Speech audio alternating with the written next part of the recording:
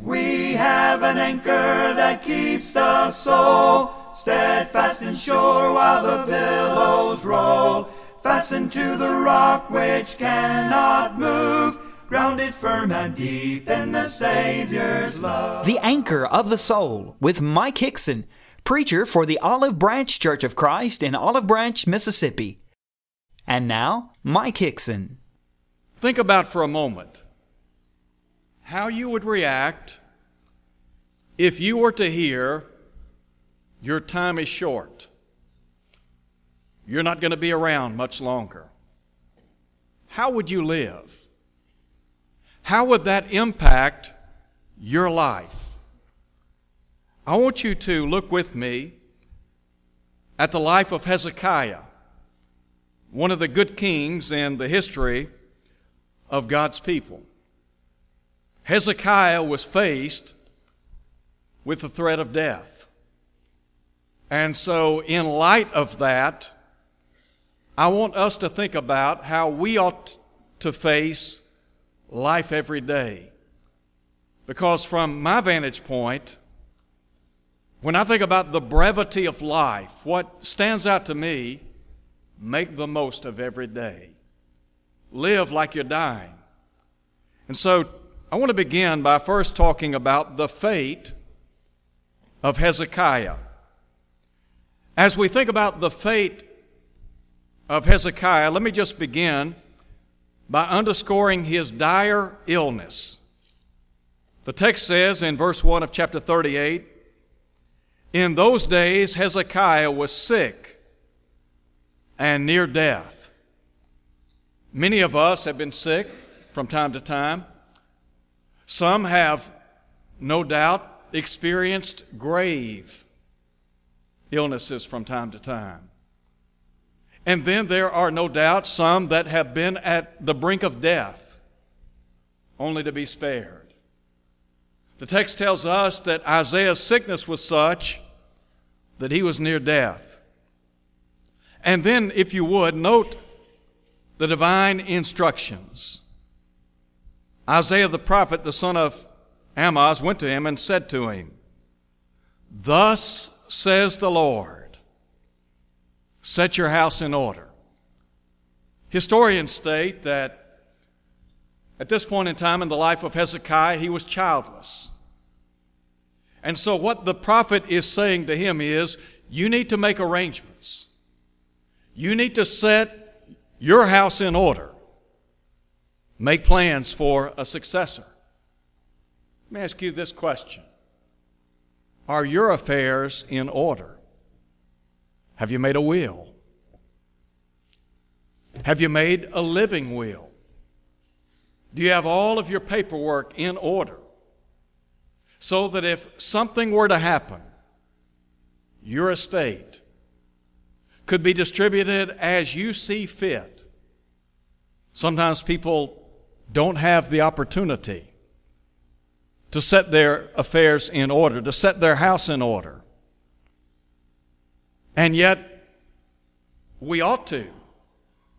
Because whether we like it or not, whether we come to terms with it or not, the fact is we're not going to be here forever.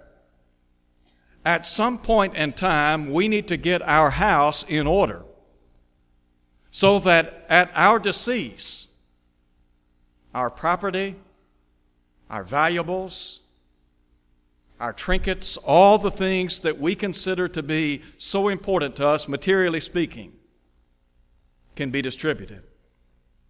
But now note, if you would, the fact that his death was imminent. Isaiah said not only to set your house in order, but here's why he told him to set his house in order. For you shall die and not live. Let me tell you what. If you want someone to get your attention, you just let them tell you you're going to die and not live. For some of us, it might be closer than we think. For others, it might be a long way off.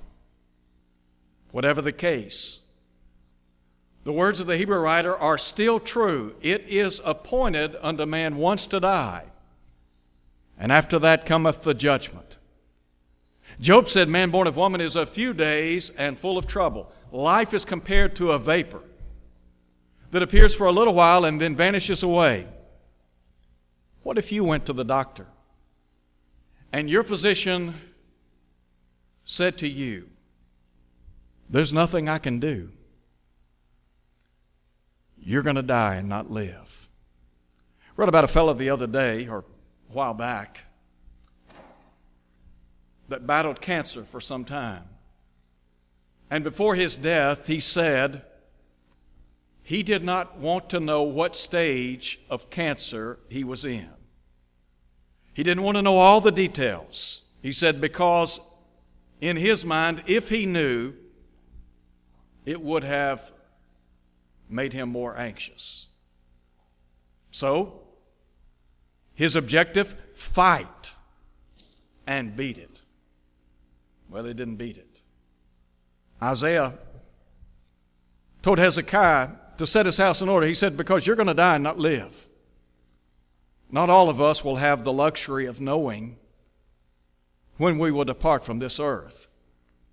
On the chance that somebody were to tell us, that is, a physician, that our time is short, how would that impact your faith? I want you to think about that for a minute. How would it impact your faith? Would it cause some concern? I think it's only natural for even the best of the best to be somewhat concerned. From the vantage point, there are material things that need to be taken care of. There are family members that we're concerned about. What about our faith? We're about to embark upon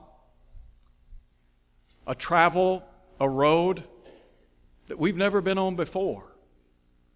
So it would seem to me to be natural to, as Paul said in 2 Corinthians chapter 13, verse 5, to examine ourselves, whether we're in the faith. I remember many years ago, a great friend of mine, whose father was an elder. His uncle was a member of the congregation that we attended when I was growing up. This man knew that he had cancer. His time was short. And so one Sunday he went forward and asked that God would forgive him of anything amiss in his life. I never will forget, my buddy said that his uncle was just taking care of loose ends.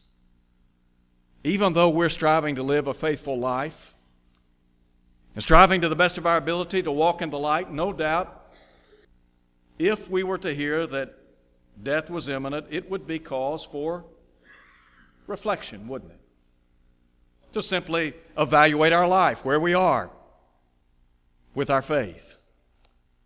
And then I think about those that, upon hearing news like that, would be so confident. Do you remember when the Apostle Paul wrote Timothy in 2 Timothy chapter 4? Paul knew death was on the horizon. He would be executed by Nero Caesar. And he said, the time of my departure is at hand. I'm already being offered. He said, I have fought the good fight. I have finished the course. I have kept the faith. And then with a breath of confidence, he could say, for there is laid up for me a crown of righteousness, which the Lord, the righteous judge, shall give to me in that day. And I think about his words in 2 Corinthians chapter 5 when he said, for we know that if the earthly house of this tabernacle be dissolved, we have a building of God, a house not made with hands, eternal in the heavens. Paul was confident. So even though death was on the horizon, Paul, with great confidence, could say, I know whom I believed, and am persuaded that he is able to keep that which I have committed unto him against that day. And then I think about those that would have cause for alarm. The doctor has just given the verdict. not going to make it. Death is looming. I think about those individuals that have delayed doing what they've needed to do for a long time. Obey the gospel. From a positive vantage point, the beauty, the silver lining is at least a person in that condition has the opportunity, the time, to make it right before it's too late. Because you see, Jesus said, "He that believeth and is baptized shall be saved. He that believeth not shall be condemned." To step outside this veil of existence without God, lost forever. Forever and ever. There are folks in the church that have been unfaithful for a long time. They haven't been what they ought to be. They, like those of whom Peter wrote in 2 Peter chapter 2, verse 15, they have forsaken the right way. They have been allured by the devil back into the world. And as Peter said in the long ago, the latter state is worse than the beginning. Oh, it would have been better for them not to have known the way of righteousness than after having known it, to turn from the holy commandment delivered unto them. Lost. In a lost condition. So, were we to receive news like that, where would we find ourselves? Would there be concern, confidence, cause for alarm? Where would you stack up? There's a second thing I want you to see in our study. It has to do with the state. I said we would talk about the fate of Hezekiah, but now we talk about the state of Hezekiah. What about his mental outlook? His disposition after hearing such sobering news? Listen to what is said in verse 2. I want to preface reading this verse by saying that first and foremost, we see his trust in God. The Bible says that Hezekiah turned his face toward the wall and prayed to the Lord. I had a fellow tell me one time that he was sitting in a doctor's office. The doctor said, "You have cancer." And it was grave cancer. He said the first thing he did, he began to pray to God. Hezekiah was a man who trusted in God. He was one of the better kings in the history of Israel. And no doubt he was well acquainted with the words of Solomon in Proverbs chapter 15, verse 8, when Solomon said that the Lord delights in the prayers of the upright. Peter said, "The eyes of the Lord are over the righteous, and his ears are open unto their prayers." You see, as a child of God, you have the opportunity to pray to God in heaven, don't you? With the assurance that God not only hears your prayers, but answers them according to his will. So here is Hezekiah, and the first thing he does, he begins praying to God. Were you to hear news like Hezekiah received, would you begin to pray? Would you get down on your hands and knees and begin to pray to Almighty God? And then, not only do we have his trust in God, but his truthfulness to God. Listen to him in verse 3. Listen to the content of his prayer. "Remember now, O Lord, I pray, how I have walked before you in truth and with a loyal heart, and have done what is good in your sight." I want to ask you a question. Could you make a statement like that to God? If you were to receive news like Hezekiah, could you say to God, "Lord, I want you to remember how I've walked before you in truth with a loyal heart, and I've done what's right and good in your sight"? Could you say that? Or would you have to confess, "Lord, I haven't been what I ought to be. I've not been living for you. I haven't been devoting my time and talents and treasures to you. You haven't been first in my life. You've been an afterthought rather than the main thought in my life. Is that what you're telling? Would you have the truthfulness to simply call it as it is? And then thirdly, his tears. The latter part of verse 3. And Hezekiah wept bitterly. I think most of us, upon hearing the news of our demise, would probably weep. Well, maybe not for ourselves, but we would weep for our family members, for our friends. Maybe we would weep because there are things that we wanted to achieve, things we wanted to do that will go unfulfilled. You ever thought about the fact that at some point in time in your life, you'll sleep for the last time? You'll arise from a restful night, plant your feet on the floor, and that'll be the last time you ever do it.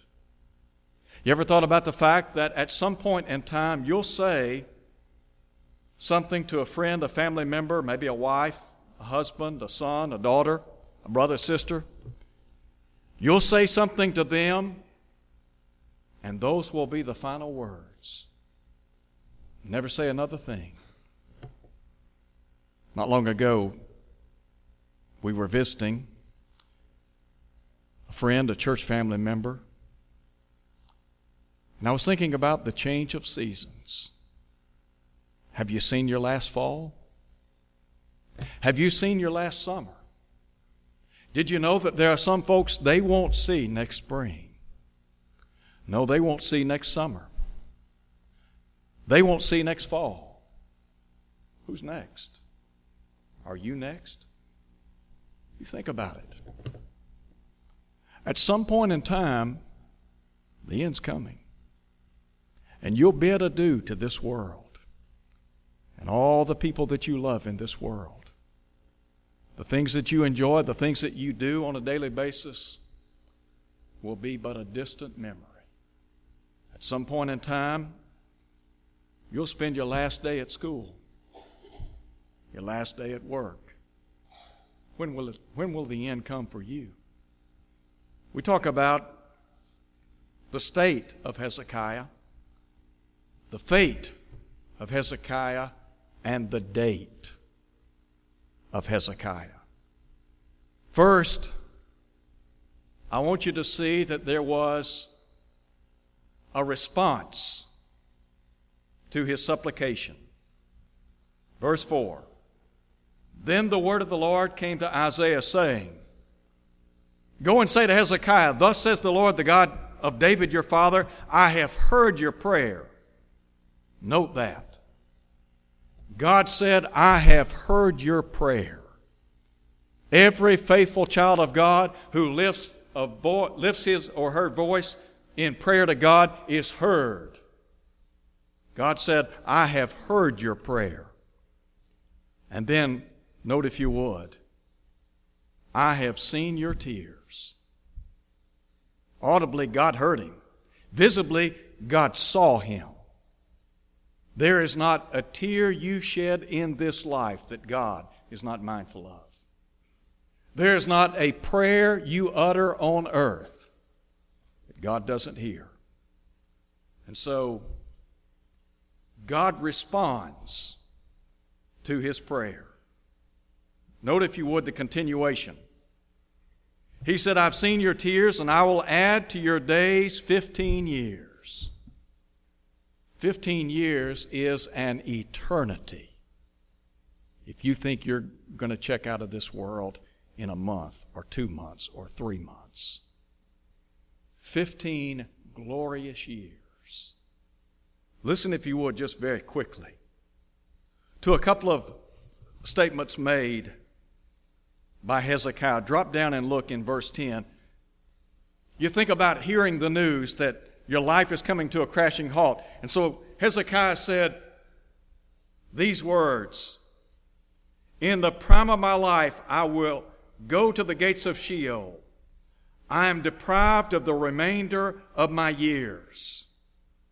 Verse 12, "My lifespan is gone, taken from me like a shepherd's tent." Think about a shepherd putting his tent up and taking it down. I'm in the prime of my life, and yet I know it could be gone today, it could be gone tomorrow.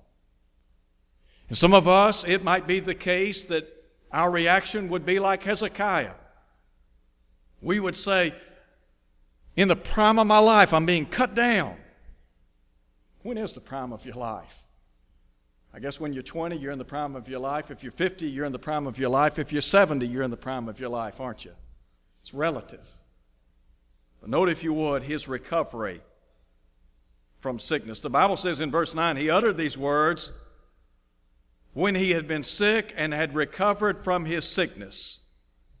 Verse 21, Isaiah said to him, "Take a lump of figs, apply it as a poultice on the boil, and he shall recover." Had to be the sweetest news of all to know that his life had been spared. So in light of that, there is what I would call a revival of his spirit. In verse 15, he said, "I shall walk carefully all my years." Live every day like you're dying, because the truth of the matter is, you might die. You don't know. Whether young or old, you just don't know. So you have to make every single day count. Now think about our faith. Sometimes we treat our faith recklessly, carelessly, negligently. If you thought you were dying today, would you take better care of your faith? Would it mean more to you? Don't you think you would want to make sure that you're living in harmony with the will of God, that you're growing in grace and knowledge, as Peter talked about in 2 Peter chapter 3, verse 18?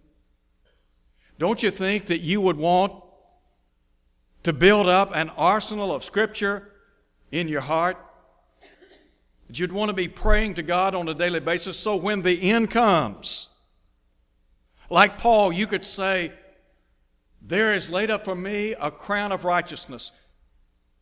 You're not scared. You're not fearful. You're not afraid to die. Matter of fact, you welcome it. Because as Paul said, to live is Christ, to die is gain. To depart and be with Christ, far better. If I live, wonderful. If I die, even better. Why? Because I can go home and be with God. Would you take better care of your faith? If you thought today was the last day of your life, would you be back tonight? Be honest.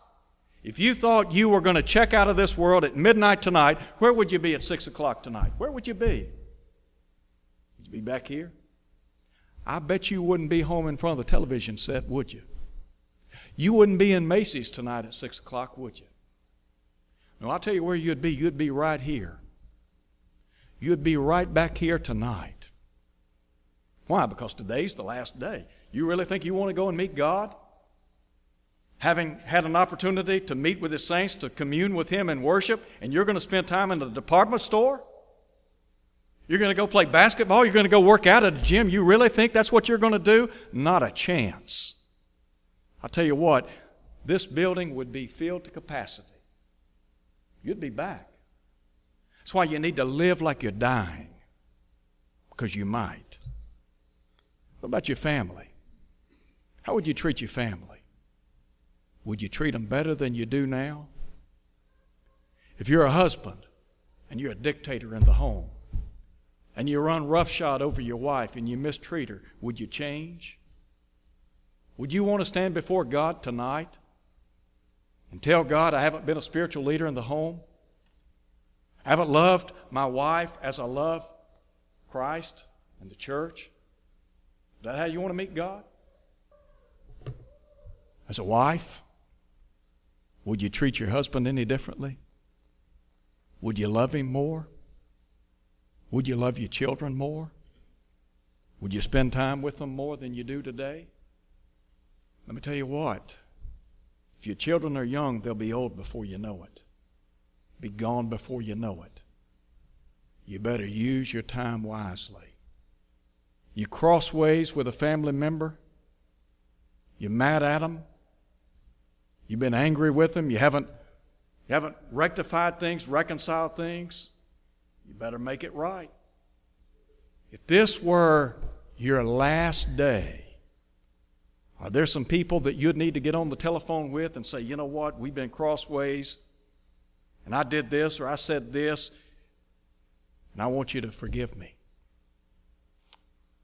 What about a friend, a coworker, a classmate? You at odds with somebody like that?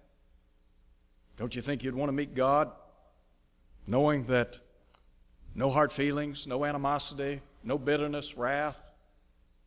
If you thought today were your last day, we talk about living like you're dying. You tell your wife you love her. You tell your husband you love him. How much do you tell your children?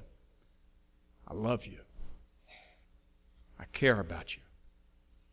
Would you tell them that? Would you tell a friend, I love you, like a brother, like a sister? Hezekiah was blessed. God graciously added 15 years to his life. You may have 15 years. You may just have 5. You might just have 5 months. You might have 50 years. But here's what you need to think about. You need to live every day like you're dying. Because here's the bottom line. At some point in time, think about this. At some point in time, you'll come to worship for the last time. You'll come to Bible study for the last time. At some point in time, you will drive your automobile and park it for the last time. At some point in time, you'll clock out at your job for the last time. At some point in time, you'll say good night for the last time, or good morning. So you better be living like you're dying, because at some point in time, you're going to die. Now the good news is you can live every day like you're dying. The positive is make every day count. And what's most important, make sure that your life is in harmony with this book. If you'll do that, then that tells me you're sitting on go. You're ready to go day or night. I close by asking you this question. Let's just say that today's it. You'll not see the clock 1 second past midnight. It's your last day. If today were your last day, would you need to be baptized into Christ? If you haven't been baptized into Jesus Christ for the remission of your sins, I would strongly encourage you to do that. If you're here today and you're unfaithful to the cause, I would strongly urge you to come forward as we stand and sing in just a moment. Could be your last invitation. Last time you'll ever hear somebody say, he that believeth and is baptized shall be saved. He that believeth not shall be condemned. Maybe the last time you'll ever hear somebody plead with you to confess your faults one to another. I hope this isn't your last time, but if it were, and you're not where you need to be, don't leave here today without making it right. It'll be too late someday. Better make it right today. Thank you for listening to the Anchor of the Soul. Your speaker has been Mike Hickson, preacher for the Olive Branch Church of Christ, located at 9100 East Sandage Road in Olive Branch, Mississippi. To hear this lesson again, go to olivebranchchurchofchrist.org. Tune in next Sunday for more of the Anchor of the Soul. Fasten to the rock which cannot move, grounded firm and deep in the Savior's love.